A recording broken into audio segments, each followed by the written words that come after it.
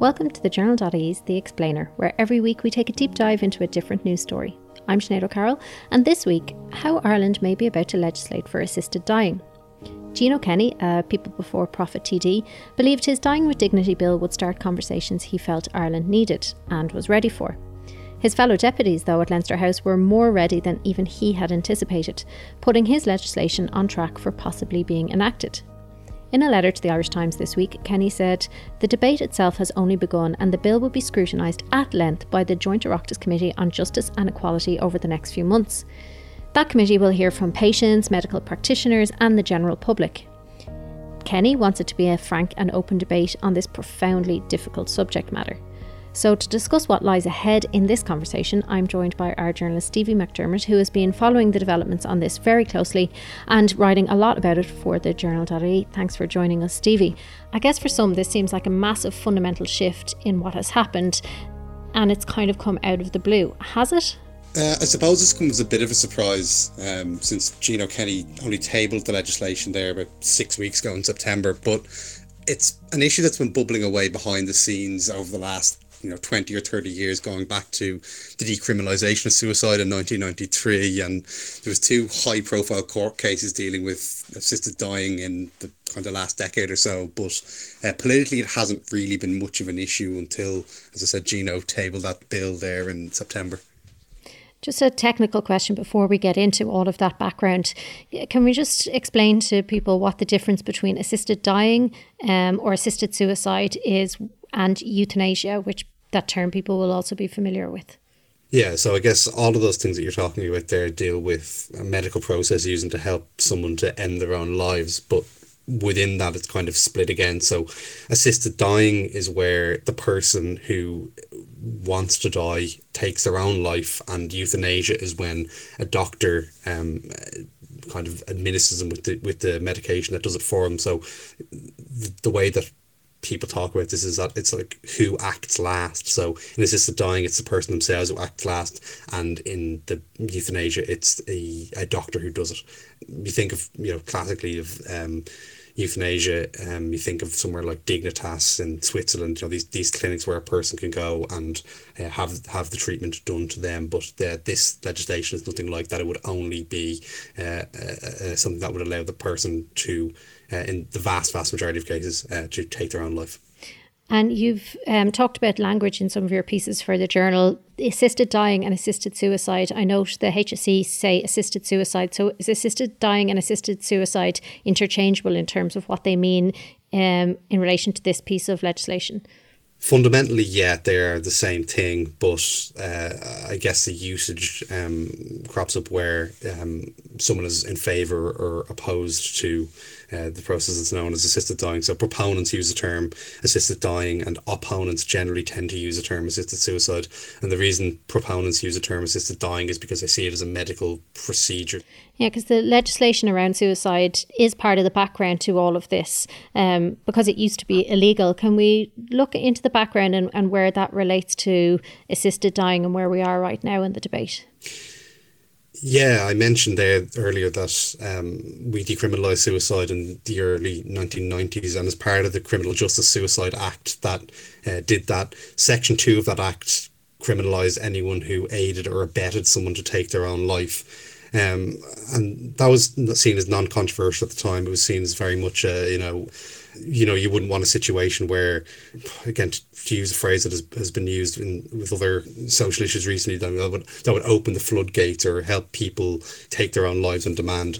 But there wasn't really much discussion around it for a long time, until essentially the start of last decade. 2013, a woman called Marie Fleming, who was a lecturer in UCD who suffered from multiple sclerosis, took a high court case based on her right to die. So this is kind of, if you think of during the abortion referendum, we had the idea of the right to life, and she argued that she had a right to die, and that's Section 2 of this Criminal Justice Suicide Act that prevented people from aiding and abetting people to take their own life was invalid under the constitutional and incompatible with the European Convention on Human Rights because she was in pain and because she was suffering.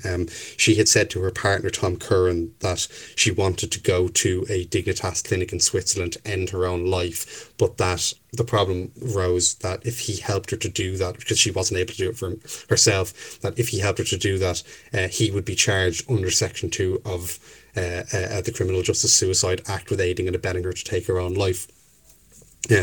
Supreme Court rejected Marie Fleming's argument, said there is no right to die within the Constitution. But this Section 2 issue didn't go away. It came up again actually later that year in 2013. A woman called Gail O'Rourke from Tallaght in Dublin was the first attempted prosecution under Section 2 of the Act because she allegedly helped her friend Bernadette Ford, who was also a multiple sclerosis patient, end her own life. So the allegation was that Gail O'Rourke ordered a lethal dose of barbiturates from Mexico, which were then later taken by Ford to end her own life. The case was heard in 2015 in the Criminal Courts of Justice, and she was found not guilty. But it did kind of kickstart with the Marie Fleming case a conversation around whether the Section 2 of the Criminal Justice Act was appropriate, whether it was denying people rights, and whether we should allow people who are suffering like Bernadette Ford and like Marie Fleming were to take their own lives. And so did that get as far as trying to legislate either with a bill like this or with changing that assisted suicide clause? Yeah, so almost immediately after the Gail O'Rourke was found not guilty in 2015, the independent TD John Halligan tabled what was also then known as the Dying with Dignity Bill, which was a 2015 version of it. So he actually specifically name-checked Marie Fleming when he tabled the bill. He kind of raised her plight with Taoiseach Enda Kenny in the Dáil. He mentioned it to Eamon Gilmore at one point when Marie Fleming's case was still going on. And when Halligan brought his bill before the Dáil, he actually told his own personal story in dealing with the idea of someone who was suffering as well. He said his own father had suffered a stroke 8 years previously and had a terrible existence in the final years of his life. So it was really, really personal issue to Halligan, arising out of this social context of questions around Section 2 of that Act and looking at the cases of Marie Fleming and Bernadette Ford. The bill is actually largely the same. I mentioned it's got the same name as the Dying with Dignity Bill, and it's actually pretty much the exact same bill. If you were to look at the two bills side by side, you see the same things within them. So there's things like conscientious objection from doctors, there are the way a person makes a declaration that they want to end their own lives, the role of a doctor in kind of providing that medical option for them. Literally the only thing that's different between the two Dying with Dignity bills is that one says 2020 and one says 2015 on it. The bill never really went anywhere. This is kind of November 2015 when John Halligan tabled it, and if you remember, February 2016 was when we had a general election, at which point Halligan then became a junior minister. And because he was a junior minister, he couldn't progress his own bill because he had tabled it while in opposition. So he kind of canvassed around and sort of sought people, or would they table it for him? But it sort of never really went anywhere and kind of just went into the background. But the following year, in November 2017, the Oireachtas Committee on Justice and Equality announced that it was going to discuss the right to die with dignity. Again, kind of arising out of the social context and Halligan's bill and this question that just really wasn't going away. So the committee heard from opponents and proponents of assisted dying. There was advocates, there was doctors. Tom Curran, who was Marie Fleming's partner, was there. And the following year, in June 2018, it published a report urging the Oireachtas to kind of consider the issue potentially in a special committee, but first of all saying they should refer to a citizens' assembly for deliberation, which is what had already happened with the abortion legislation a few years previously. So you've said Gino's legislation is pretty much the same, but how would it work in practice if it did go through all of the motions in the next year or so and it was enacted as our law? What would happen to people who did want to avail of assisted dying mechanisms? Yeah, so I guess the first and most important point is that this bill kind of deals with people who are terminally ill only. So if you have a chronic condition that isn't necessarily going to end your life, you couldn't avail of this. So it's very, very specifically for someone who has a terminal illness diagnosis. In that case, the person would then have to go to their doctor and say, I want to avail of medical assistance in dying. And so the doctor would assess whether their illness was terminal, which seems, like something that would be, kind of obvious, but actually, for this, a safeguard that's in place in this bill is that the person to whom the patient requests as medical assistance dying has to assess that they are, terminally ill. They then have to get an independent doctor, so someone who is, does not work within their same clinic, is not related to them, is not a friend to them, is not known to them, to also assess that. And both doctors also have to assess the person's capacity to make that decision. So they have to make sure they're of, sound mind, and that they're not being coerced into making it. And then the fourth person who has to sign this declaration or co-sign it is a witness that the person knows, and the person who is a witness cannot benefit from the person who is requesting a medical assistance and dying's estate. So it can't be, say, a family member who's named in the will, or someone who was living on their property and potentially can claim property rights after their death. And then after that, there's 14-day waiting period. So the very minimum that a person has to wait, after signing this declaration, is 2 weeks. And at any point in that process, any of the four people who signed it, whether it's the patient themselves, or if it's the witness or one of the doctors, can revoke their signature, and they don't have to do that in writing. They can just inform the powers that be that actually that they're not really comfortable having given that declaration, and then within that time that the person then can't avail of medical assistance in dying. When you speak about terminal illnesses, is there a time frame put on that by the medical community? If someone is terminal, is there a specific number of months, years, weeks that they must be within to be able to avail of this? At the moment, there isn't. Now, this might be something that gets teased out in, the Oireachtas committee later on. But, currently within the bill, there's no real provisions. The person just has to be seen, adjudged to be suffering and have an illness that is going to end their life. But, if the person signs a declaration and gets the other three people to sign it and waits the 14 days, the person could die in a year, it could be 2 years, it could be 5 years, but there's no current time limit on it, no. In terms of the opposition to this bill, Stevie, what are the main criticisms that are levelled at it?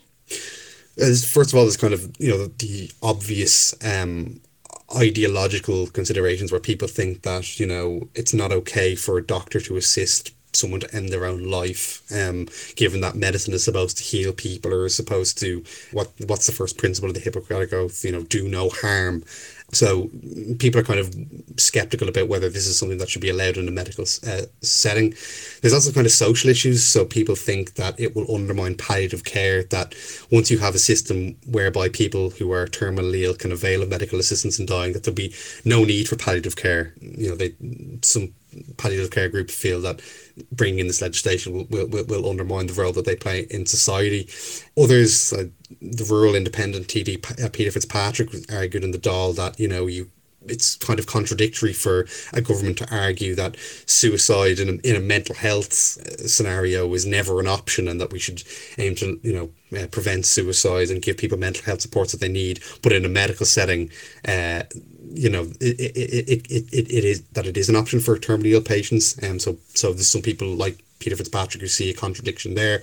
Others who, like the Ain't TD Paddy Tobin, worry that you could essentially open the legislation up once it goes through. So this is the argument that's known as the slippery slope argument. So as I discussed, it's only available, or would only be available, to terminally ill people at the moment. But actually, the argument the likes of Paddy Tobin uses, that down the line you could have people who are not terminally ill. You could have a situation like you do, say, in Belgium or the Netherlands, where people who are under 18 can potentially avail of medical assistance in dying. And then there's questions about whether how do you judge someone's capacity? How do you judge if someone isn't truly or isn't truly within their own right mind to make a decision to end their own lives medically? So there's a lot of kind of moral and ethical considerations at play here, and it's not just as simple as saying that all opponents fall under one heading. There are a wide range of them as well. You mentioned Belgium and the Netherlands there, how their regime differs a lot from what is proposed here. Is there any country or a region that has something quite similar, and how does it run there? I guess the place with the most similar legislation is Oregon in the US. So like Ireland, you need 2 doctors to sign off on it. It's actually 2 witnesses, but one of them can't be a family member. So it's like the safeguard that's in place here, that a person can't, the witness can't benefit from the person's estate. You have to be resident in Oregon. And there's also the minimum 15-day, which is kind of very similar to the 14-day period here. So yeah, that would be the one that's kind of most similar to Ireland's proposed legislation. And there's similar debate happening in New Zealand, is that right? Yeah, there's funny that this kind of cropped up in Ireland, in the last month or so. There's a full referendum happening in New Zealand on Saturday. So the New Zealand Parliament legislated for what's called the End of Life Choice Act last year, but they didn't fully pass legislation because they wanted people to decide on it essentially in a national plebiscite, and that's happening this Saturday. So like Ireland, that would give people with terminal illness the option of requesting assisted dying. You must be over 18, you must be resident. You talked there about whether there was a time limit in the Irish legislation. There is in New Zealand. So it's a terminal illness that's likely to end someone's life within 6 months. But the crucial difference with what they're proposing as well is that you don't need a witness to sign off on it. You just need the person's doctor and an independent doctor as well. So again, it's a slightly different version of what's being proposed here. Let's go back to what actually happened in the Dáil last week. Because as I said, it was a surprise to many people, even to Gino Kenny himself, who was the author of the bill. Can you explain kind of the ins and outs of it and how we got to a point where we are at committee stage with this bill? Yeah, so this is kind of like a sort of long and winding narrative within itself. As I mentioned, Gino launched the bill in the middle of September, and at the time he really called on all of the government parties to allow a free vote on this. So we saw conscience votes with things like the abortion legislation, which was a huge issue to society. And Gino's argument at the time was that this is an issue of conscience with similar magnitude, and he asked the government parties to allow their TDs to vote on it how they like. So the way votes in the Dáil usually work, just for those who don't know, is that parties are generally what's called whipped, so they have to vote along party lines. So the party will decide.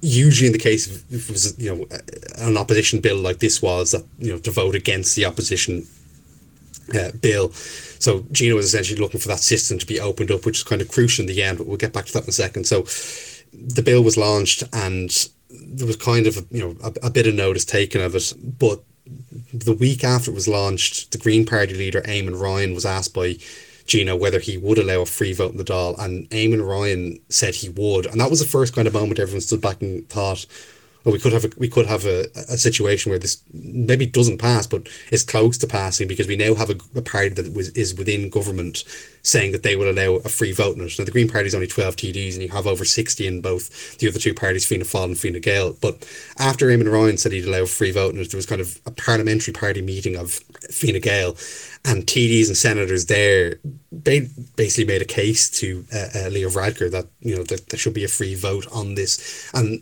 Varadkar himself kind of remained a bit coy on it for a while.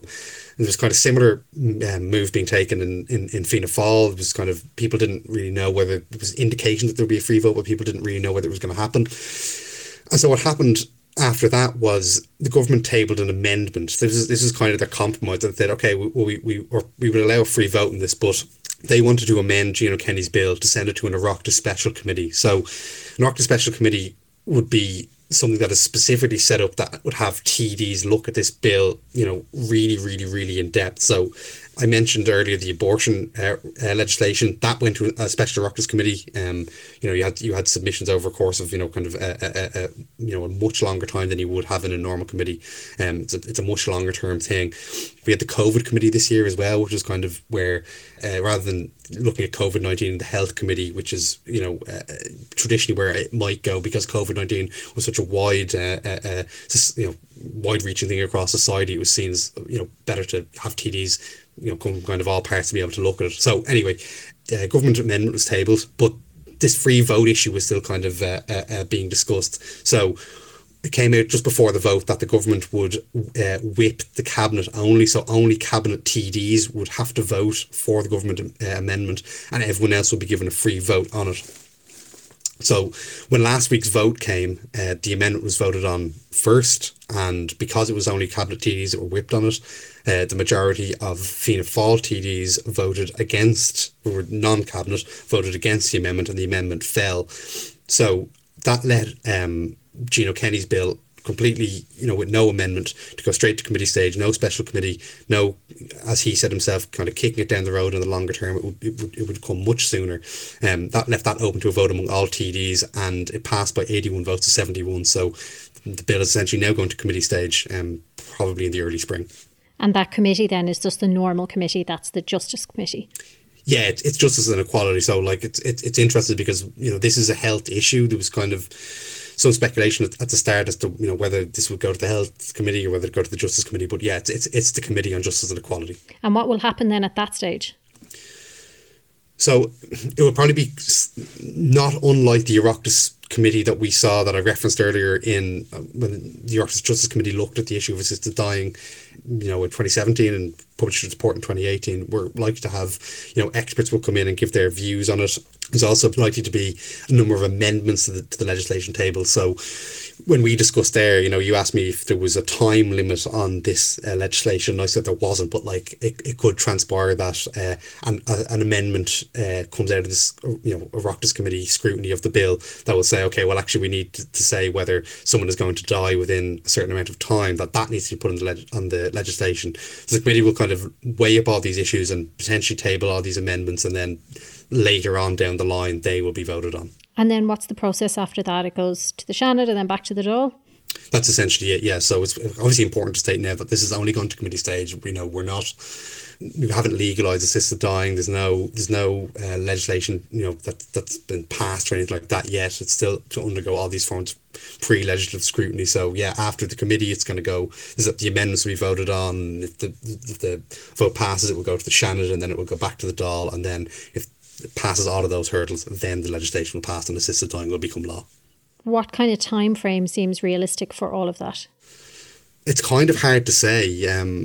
Gino Kenny himself said that he expects it to be early spring by the time the committee gets to hear this, and that will take place over a number of weeks. It could be the end of next year by the time that we have we've had the committee stage votes, and then we have the Seanad vote, and then we have the final Dáil vote. But given the way Parliament works, and especially at the moment with COVID-19, it's kind of hard to say whether it will be it could be the end of next year, but we could be into 2022 as well. Stevie, you mentioned a citizens' assembly there. Why didn't we go down that route? Yeah, it was an idea that had been floated. Obviously, it's such a huge issue that you might want to look at it really, really carefully and have people from the everyday population kind of look at it, but it's just really something that's not viable at the moment. You think of getting 100 people and experts all together in a room right now, and with social distancing and COVID going on, it's probably just not feasible, and it's just easier to deal with it essentially through an Oireachtas committee.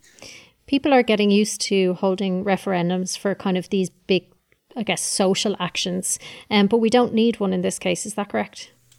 Yeah, so I mentioned the Murray Fleming judgment earlier, which was this big landmark Supreme Court ruling that there was no right to die. But in its judgment, the Supreme Court said that the Oireachtas can actually legislate for assisted dying. It doesn't need a referendum. It's not like the Eighth Amendment, which was put into the Constitution, which gave equal right to life to the unborn, that the people then have to vote because it's a constitutional amendment, then have to vote that out again. That is not the case with this piece of legislation. The Oireachtas can vote for it. Now, they do have to legislate for it very carefully. They have to put certain safeguards in place. There could be constitutional challenges to what is in the legislation if it is passed and if it's not strong enough. But yeah, there's no referendum needed. Now they could have one if they really, really, really wanted to, but it's not an essential part of the process at this stage. It would be kind of an indicative thing, maybe in lieu of not having a citizens' assembly, which they had wanted. Yeah, much like what's happening in New Zealand at the weekend, where the legislation is ready to go, but they're just giving the people a chance to decide on it. That's what could happen here, but it's, as I said, it's not needed. I mentioned at the start there, Gino Kenny, talking about what will happen at committee, and he said he's looking forward to hearing from every stakeholder as well as the general public at committee. What do, I guess, the people with more experience in this type of care have to say about assisted dying? I'm thinking like the Irish Hospice Foundation, doctors' organisations, people who you've been talking to. What's their general consensus, or is there one? There really isn't. I think one of the notable things is that from all of the people I've spoken to between advocacy groups and medical groups and, you know, even kind of academics or ethicists in the area, there's no real consensus. They're as wide as if you were to go out and canvass opinions kind of on the street. You know, they range from people who were in favour of it or looking forward to the debate. So the Irish Hospice Foundation, who you mentioned, they said they're welcoming the debate, but that they want people to see a situation where people have dignity in dying. The Irish Palliative Care Association told me that they made a submission to the Oireachtas Committee in 2017 based on a paper they'd drawn up in 2011, so 9 years ago, which said that they were opposed to it, and that while their ethics committee hadn't met to update their view, that was essentially still their position. But other groups like the likes of Age Action, the Disability Federation of Ireland, even the INMO, who represent nurses who would be part of an assisted dying process in a medical setting, all said that they wouldn't be in a position to give me what their views on it were. So there's kind of a lot of opinions to come when this committee stage finally gets up and running. Thanks, Stevie, for coming in and explaining all of that to us, and for your work on the journal over the last few weeks. Obviously, it's a pretty difficult topic, but one that we will all need to grapple with as these conversations start in our public but also our private lives in the coming months. And if there's anything in this episode that after hearing you feel like you need to talk, support is available. Call Samaritans on 116 123 or email them at joe@samaritans.ie. That's jo@samaritans.ie. Thank you for listening to The Explainer, and a big thank you to Stevie for his work on this episode and on the journal in terms of the Dying with Dignity bill. If you read the journal, you may have seen our appeal in the past few months for you to support our journalism. It's a difficult time for media as advertising revenues fell drastically during the pandemic, but we are and want to keep providing you with valuable, accessible journalism. Loads of you felt it is important for society to have that open access to news and good information like this podcast, and have contributed. A lot of you asked if there was a way you could give more regularly, and we now have options for you to become a regular supporter. And if this is something you'd like to do, please head to thejournal.ie/contribute. This episode of The Explainer was brought to you by executive producer Christine Bohan, producer Aoife Barry, and assistant producer and tech operator Nikki Ryan. If you're enjoying these episodes, please leave us a review and rating wherever you listen to your podcasts, and share with a friend who you think will enjoy them. Thank you, and catch you next time.